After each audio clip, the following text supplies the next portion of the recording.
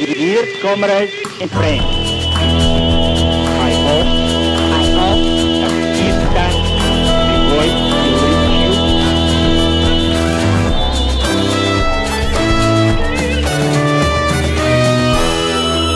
you. You're listening to Red Flag Radio. We record the show on Indigenous land that was stolen, never ceded, that always was and always will be Aboriginal land. We're a revolutionary socialist podcast, and my name is Rose Ward, and Liam Ward is with me as well, who does a lot of behind the scenes trying to make sure that the tech is good so that you can hear this with nice clarity. So thank you, Liam, for your efforts on that. Pleasure. Okay, this is an episode I really personally wanted to have because I have been feeling very much like this federal election campaign in particular is making me even more convinced to be an active, unorganised revolutionary socialist because it's so terrible, with the honourable exception, of course, of the Victorian Socialists, which we have on a previous episode if you want to hear about them and who you can vote for in Victoria. But I've got Ellie and Louise, who are both editors of Red Flag newspaper, on because I thought they would be good candidates to talk about the shit show of the federal election and why it makes them want to smash capitalism as well. So welcome back to the podcast, both of you. Ellie, let's start with you. Is this more of a right-wing shit show than usual, or am I just getting older and more cynical?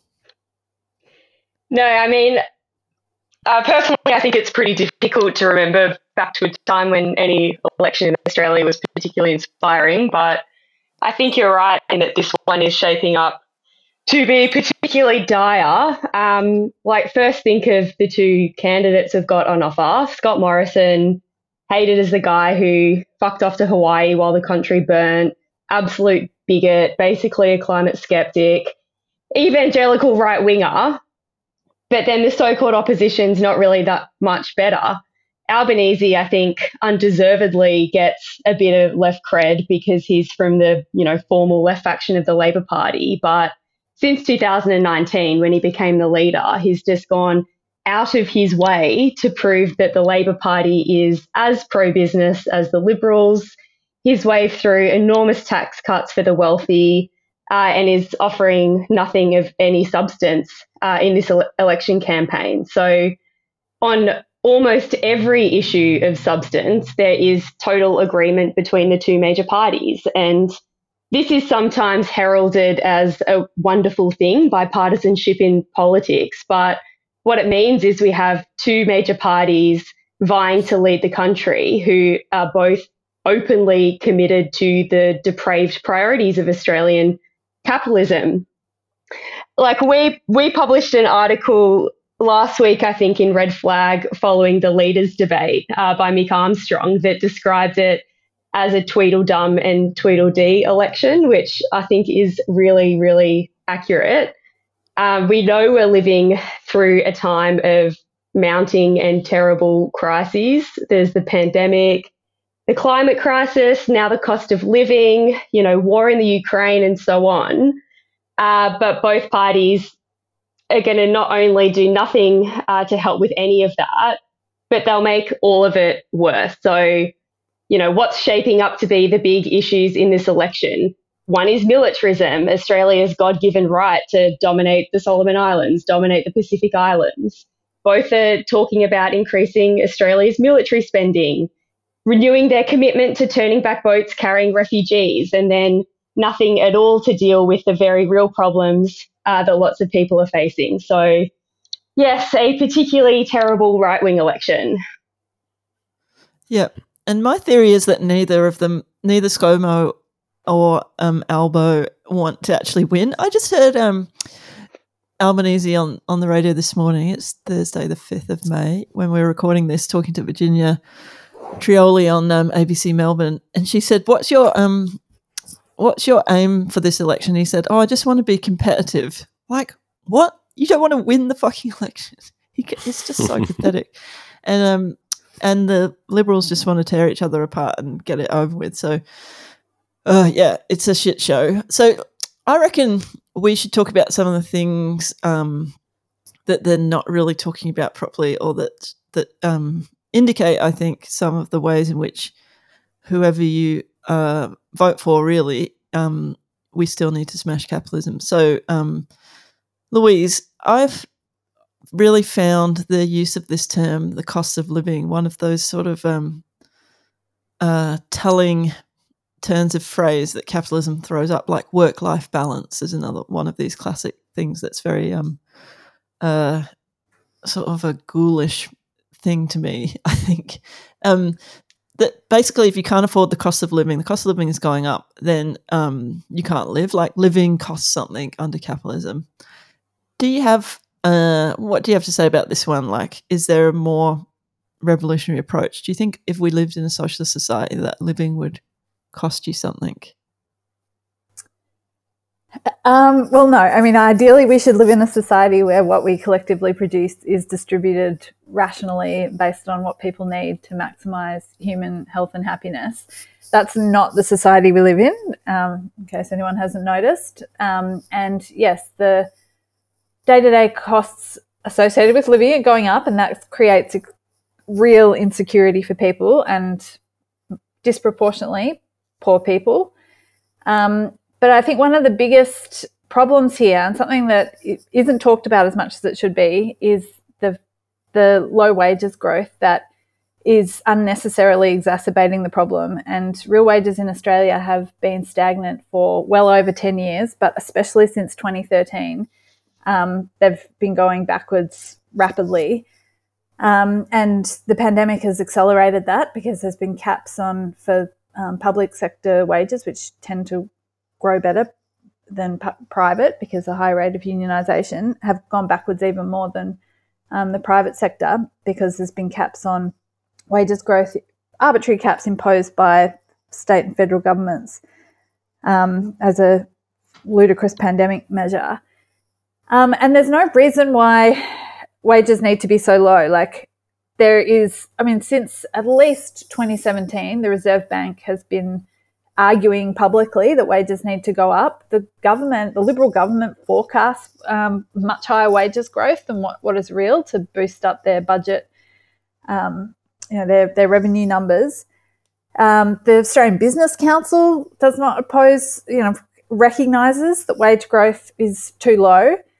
There's a clear opening for the unions to demand higher wages, but that's not what we see on the ground. Even though we have Sally McManus, who is well known for saying that bad laws should be broken, and having a more bolshy in rhetoric approach to standing up for workers, we have seen no laws of any consequence being broken throughout her tenure at the Australian Council of Trade Unions.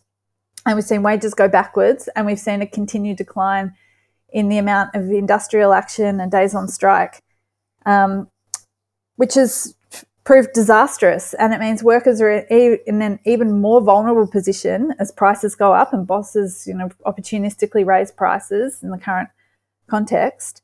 And yet there's so much evidence that if workers were to fight for better wages, there'd be support. Like the nurses that have struck in New South Wales, the teachers that were on strike in New South Wales yesterday, these are all overwhelmingly supported, because people recognise that workers are living under these tremendous pressures.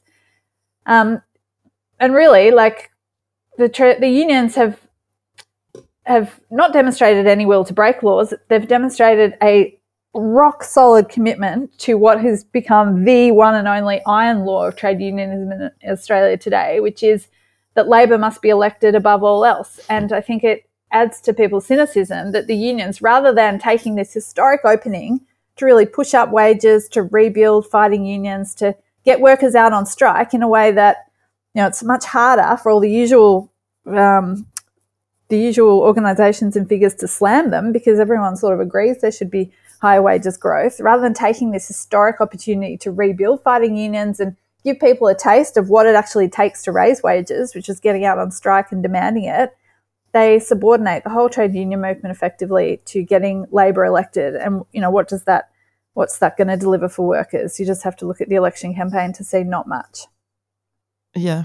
And even with the Vote Labor campaign, like, it's become even more obscure in Victoria, at least with the choice of the corflutes that the Trades Hall campaigners are putting around. There's ScoMo in his Hawaii outfit.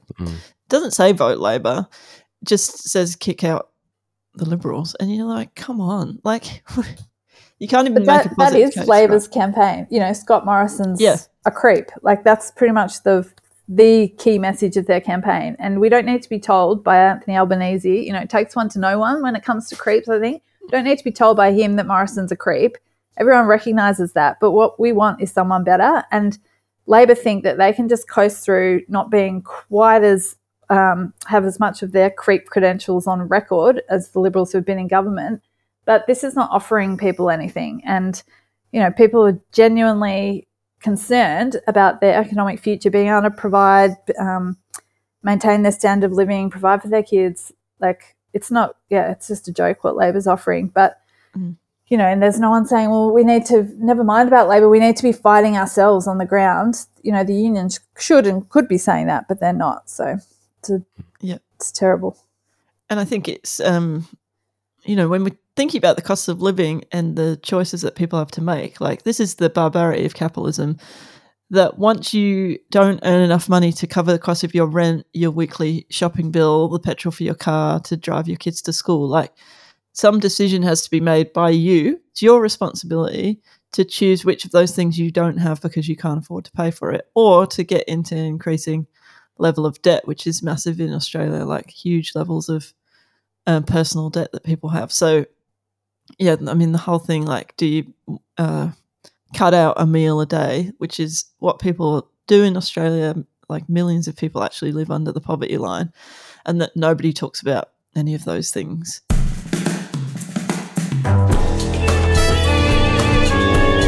The way of the revolution are gaining mark. On the same note, in terms of the Labor campaign against the Liberals, and, you know, the line that they seem to have been trained to say to the media is like, 9 years, the Liberal government is tired out and they've had enough and we're ready to take over, is basically it. Is that they can then blame the Liberal government's 9 years in power for all sorts of things. And one of them, bizarrely, that came up recently in the seat that I'm in Cooper, that Kath Larkin, the Victorian Socialist candidate, told me, was that Jed Carney, the Labor candidate here, blamed 9 years of Liberal governments for the problem of climate change, which seems a stretch. And Ellie, I wanted to talk about climate change because you've been involved in campaigning around this for a long time, and so have we all. Another issue really that I think we're talking about more radical revolutionary change to deal with that, even if the Greens and their ambition to win the balance of power. Is there any hope for solving the problems of climate change through this election or Australian politics generally?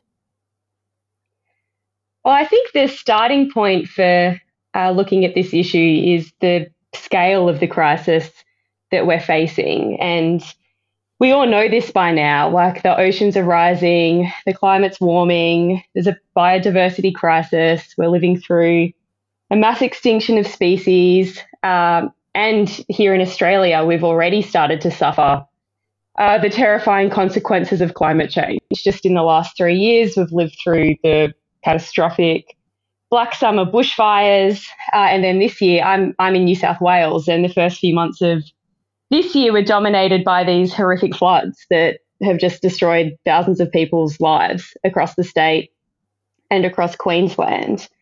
And as socialists, we know that this is all really caused by one thing and one thing alone, which is capitalism, a whole system that prioritizes profits above absolutely everything else, including maintaining a stable relationship between human societies and the environment. And this has been going on for, a lot longer than 9 years. Scientists have been raising the alarm bells about catastrophic climate change for decades and decades and decades, and not just in Australia, but all around the world. Every political party has refused to do anything to actually tackle the problem at the heart of it. And in this election, it's an absolute joke. Like, I won't go through the Liberals. We know what their climate policy is like. But Labor's no better. So they've also committed, like the Liberals, to net zero by 2050, which I think by this point is just a running joke amongst the ruling class because of how utterly meaningless it is. And recently, Albanese launched Labor's new climate policy called the Safeguard Mechanism Plan, meaningless even in name, which in short is just more creative accounting, like the emissions trading scheme. So just another mechanism to essentially allow giant corporations to keep pumping out fossil fuels into the atmosphere, and not to mention the Labor Party's ongoing support for the coal industry in Australia. So no hope lies with them. And then I think some people are kind of flailing around looking for an alternative in this election and falling down in a couple of different places. So one is here in Sydney, we call them the Teal Independents. I'm not sure if they're teal in Melbourne, but it's a bunch of candidates who are contesting Liberal seats. But the independent candidates themselves are Liberals just by another name. So here, the big one at the moment is Allegra Spender. She's contesting the wealthiest electorate in Australia, in Sydney's eastern suburbs. And they've garnered some interest because they talk about climate policy, but it's more of the same of what the Liberals and Labor talk about: pro-business, pro-market, and utterly ineffectual. And then, like you mentioned, there's also the Greens, who, yes, do sometimes have better policies, but it is far, far, far short of what is needed. And I don't think we should have any faith in some kind of progressive coalition. We saw that in 2010. Greens entered into a coalition government with the Labor Party and nothing changed. It was one of the most right-wing Labor governments of any that I can remember. So, contrary to that, I think we've seen a hint of what could be in recent years, like in 2019, mass climate protests, youth-led rebellions all around the world. And that's really the kind of stuff we should be turning to and trying to rebuild, rather than hoping any of this is going to be solved at the ballot box this month. Yeah. Okay. So let's go from one existential crisis to another, literally. So climate change. If climate change is not going to kill us all before we smash capitalism, then the potential for war seems to be ramping up in this election. I think it's starting to heat up a little bit around this issue of the role of China in the Pacific region, the Solomon Islands that people have been reading about. And I think this is one of the areas where the Liberals think they can beat Labor on national security. How concerned should we be about this one, Louise, in terms of the role of capitalism in this election? Is that a question to me, Roz? Yeah, it is. Well, yeah, I think the backdrop of this is the war in Ukraine that has gone from these sort of tensions in the world system being at a quite abstract level to being much more real, that there's actually a shooting war now going on, that although NATO, the US, the West are not directly involved, the significance of it is very much, these powers that are trying to challenge Western military and economic dominance are showing a bit more willingness to really take the fight up to the kind of prevailing superpowers that currently dominate the world. And that raises, and, although, Russia is one of those powers, but the key one, the most, the biggest one is China, an economy 10 times that of Russia. And so, what it's sort of a portent of is the inevitable confrontation that will come eventually between the US, the reigning superpower, and China, which is on the rise and represents a real threat. Not a huge military threat yet, but clearly, that at some point there's going to be open confrontation between those two. And I think the war in Ukraine has made that seem much more pressing and real than it has been in the past. And that's meant people may have noticed the complete dropping of any concern about terrorism, and no one mentions the Middle East anymore because of the disastrous military adventures there that, the US has brought to an end, mainly because they were discrediting for the US military and not really the main game anymore. The main game is gearing up the US and its allies to take on China, which is the real threat. And so, we don't hear anything anymore about terrorism. That's not what justifies massive military spending. It's now all about preparing to take on China, and hence the other concern, or Labor using the fact that Australia has ceded sort of their special relationship in the Solomon Islands to China, and that being agreed as a disastrous sort of mistake from that point of view. And it's, I think, reflected a little bit in the Ben Roberts-Smith trial as well, like in the kind of mad comments from Peter Dutton, which is that all this namby-pamby sort of the military is meant to be nice, and the military needs to have nice policies towards involving women and minority groups. No, the military needs to be prepared to kill people, and we need to tolerate whatever atrocities they get up to in the name of Australia prevailing against its enemies.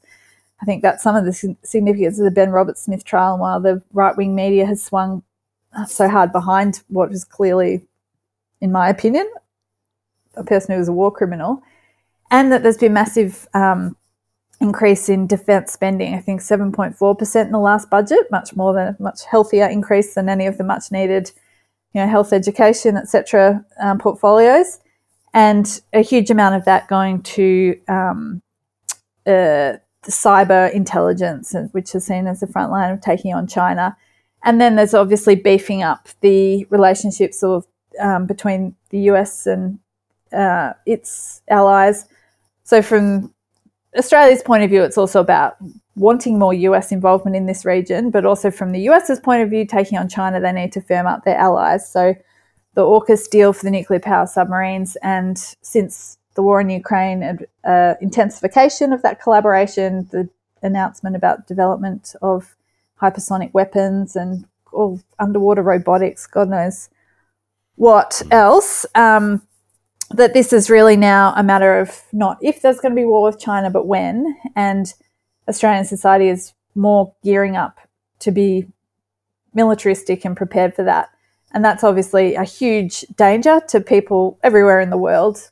China, here, the prospect of such a war, such a confrontation is, a devastating one and should be avoided, and we should be opposing war and that drive to militarism, and understand that this is what, the capitalist system divided up into competing nation states. This is what we get from capitalism, and it's a very good argument for why we need a system organised rationally, not based on competition, and that inevitably leads to military competition. Yeah. And it's interesting that you say that terrorism has just disappeared as an issue. I hadn't actually even thought about that, but it's totally true that would have been in previous elections one of the big talking points, as would law and order. That hasn't really been an issue in this election campaign either. Like, we've got to crack down on crime. Like, suddenly it's not an issue, even though, it was just a bullshit thing before, but now they obviously don't think they can even get any ground on that. Terrorism was always a beat up, and law and order is more of a state thing, but law and order is really, not law and order, crime has really dropped off over the course of the pandemic. So, I think that's a problem for governments that want to create the idea of an enemy out there that's not them. Yeah, exactly. Our comrades across the world. So there's some issues that are not being talked about. What should they actually be talking about, Ellie, in terms of the issues that are not really being raised through this election? Well, kind of like you and Louise were discussing earlier, life is getting a lot harder for ordinary people in this country. Not everyone. The billionaires here have doubled their wealth during the pandemic, but a lot of other people are suffering, and the everyday issues that could actually have the most profound effect on people's lives, millions of people's lives, have barely even got a sideways glance in this election, even if, they might appear in the odd press conference. So I think one thing is housing. Like, there's a real housing crisis all around the country now. Where I am in Sydney, the average house price is now $1.5 million, which it's kind of hard to even comprehend that. I think it's not far below in Melbourne. And neither party is offering any kind of anything that could start to deal with that crisis. So I saw the other day that Labor announced a new housing scheme, which is kind of a slap in the face. They've offered a funding pool of $390 million, which will, somehow be partially doled out to low income earners.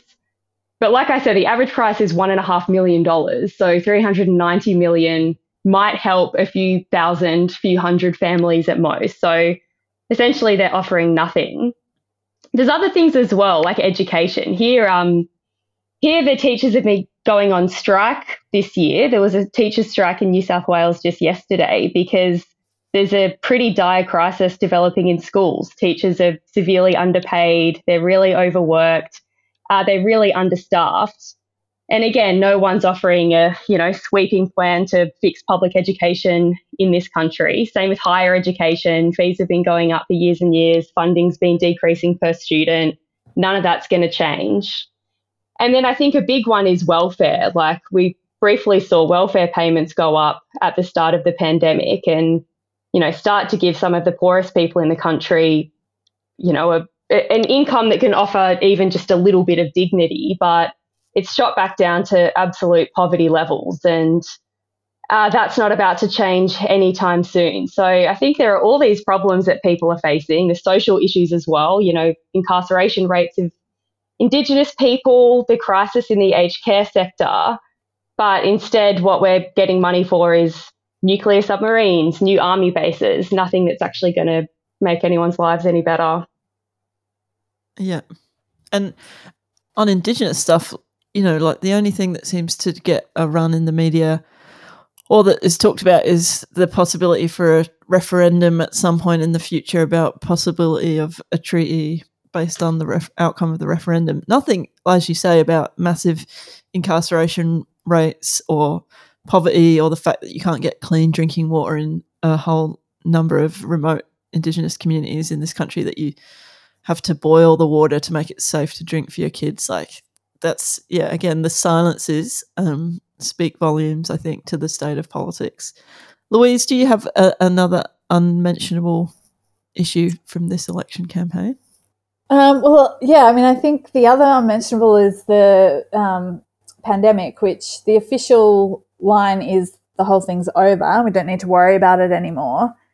But that belies the reality, which is that the pandemic is worse now than it's ever been before. So the combined deaths of 2022, which we're not even halfway through yet, of just over 4,500, is more than the entire death toll up to the beginning of 2022 during the whole pandemic, which was only 2,239. So it's more than double in the first few months of this year.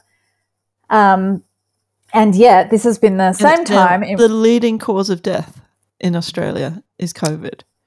Yes, well, 30 to 50 people dying a day. That out of the average number of people who die in Australia every day, I think is about 350. So yeah, if that would be the biggest single cause of death. That's about 10%. And yet the official policy coming from government is we no longer discuss. It's as though it doesn't exist, and wherever possible, restrictions are being lifted. So there's barely any restrictions in place anymore, despite case numbers. The growth in case numbers in Australia. Australia is the 5th worst country in the world for the daily growth in case numbers.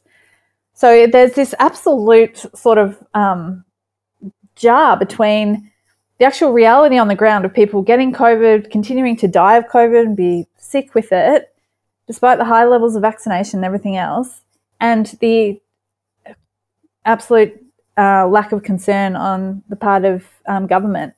And now they're sort of turning around saying, oh, well, everyone's sick of the pandemic. Like we couldn't reimpose measures even if we wanted to because everyone's moved on. But all the polls showed that the impetus to move on did not come from ordinary people. Overwhelmingly, the health measures have been widely supported by ordinary people. The impetus came from governments under pressure from business to get the economy rolling again, to remove all these barriers. People have to go to the shops and to travel and to, spend money and consume and, help business. That was what motivated the dropping of all these restrictions. And then once people see, well, it's hopeless because, the government doesn't want to do anything to protect you, you may as well give up, then people adapt to that new reality. But actually people never wanted it. And it's, has terrible consequences for people.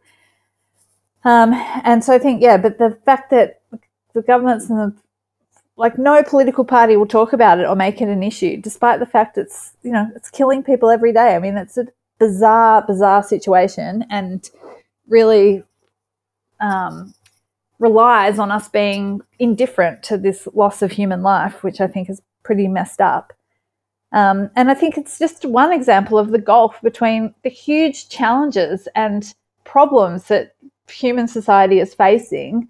Like, this pandemic's been bad enough, but it shows the vulnerabilities to future ones, and it shows that pandemics are quite possible. The existential crisis that is the climate disaster, that, the human species may not be able to exist in the foreseeable future. And yet, politicians are, concerned with propping up the coal industry and making sure people are going into cafes in the CBDs for lunch and all this absolute inanity. And I think, there's something wrong with the society we live in when that's what's going on around us. Yeah, it's totally Emperor's New Clothes territory of just don't mention it, and it'll go away. But it's like you if there was a political lead given by a figure or organisations that are big enough to get attention on something like massive funding injection for pandemic research, let's make a whole dedicated fucking university that just studies disease and disease prevention, infection, blah blah blah, massive funding for the healthcare system to be prepared. But no, it's just no, I think we'll just scrape by, and fingers crossed you don't all die because there's a horrible variant coming. We'll worry about that, or not when it happens. It's just this is the level of regard that the system has for human life. It's none, not at all, unless you're rich. So Ellie, let's finish with this. Where is there any hope in any of this? We've painted a bleak picture. So if you're listening to this, thinking, fuck that, I hate all of those politicians, I'll vote for the Victorian Socialists, but seriously, what hope is there? Yeah, we have painted a pretty dire picture of Australian politics, but I don't think that all hope is lost. Well, one thing is the Victorian Socialists. I listened to the podcast, the session you did last week with some of the candidates, and I think for anyone living in Victoria, that's a way to kind of cut through the dire state of Australian politics today, help out a group who actually want to put people before profit. They're trying to use this election as a, way to fight for the oppressed, not fight for the interests of big business and so on. So for the, lucky residents of Victoria, there's something quite immediate that you can get involved in.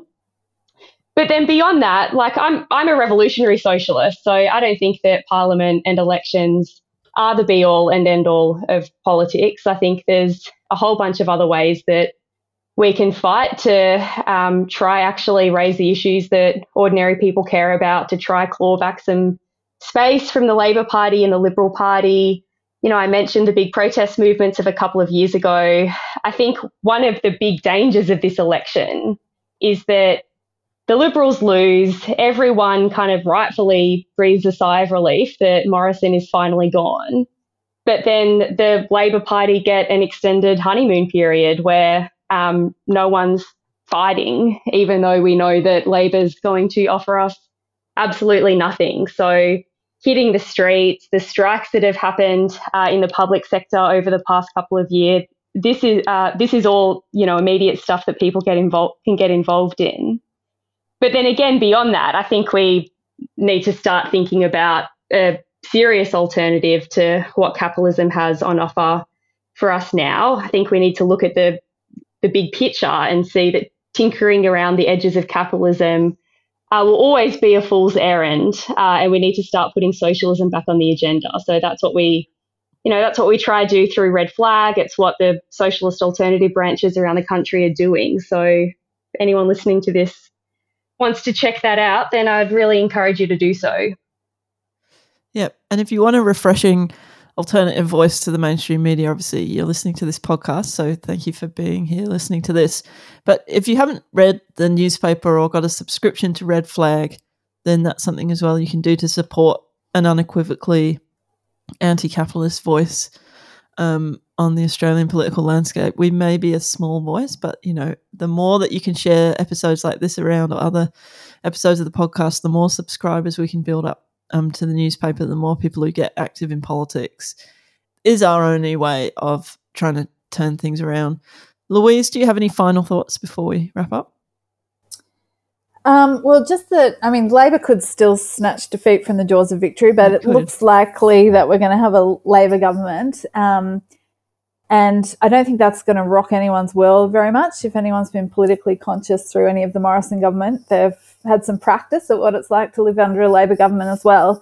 But one of the things that can be different under Labor is that some of the organisations that are are prepared to fight a liberal government that recognise the Liberal Party as their enemy can be a lot less inclined to challenge a Labor government. And so that can be a challenge while Labor's in power. But then the flip side of that is, for a lot of ordinary people who, for whatever reason, expect something better from a Labor government, they can be more outraged when Labor continue basically the same agenda of the Liberals. So there can be, opportunities for organising and campaigning about various issues under a Labor government as well, but we can't necessarily expect the same level of institutional support from the unions and various social justice kind of organisations, which are much more tied to the Labor Party and don't jump at the chance to undermine a Labor government. Yeah. And that's, I think, an argument for independent, revolutionary, left-wing organisation that's not tied to the major parties, that's prepared to fight for workers and the oppressed, regardless of who's in government. And because they recognise it's who's in government doesn't actually make society all that much different. We need a different type of society. We need to be against capitalism and the whole premise on which this society is based. Yeah. So that idea from the climate movement of no one's coming to save us but us is very much applicable when we look at the terrain of electoral politics in Australia and all of the issues that we've talked about here today. So thank you for your work as editors of Red Flag, Ellie and Louise, and for being guests on the podcast. Thanks for having us. Thanks. And we will continue to organise resistance because you're listening to Red Flag Radio and we have a world to win.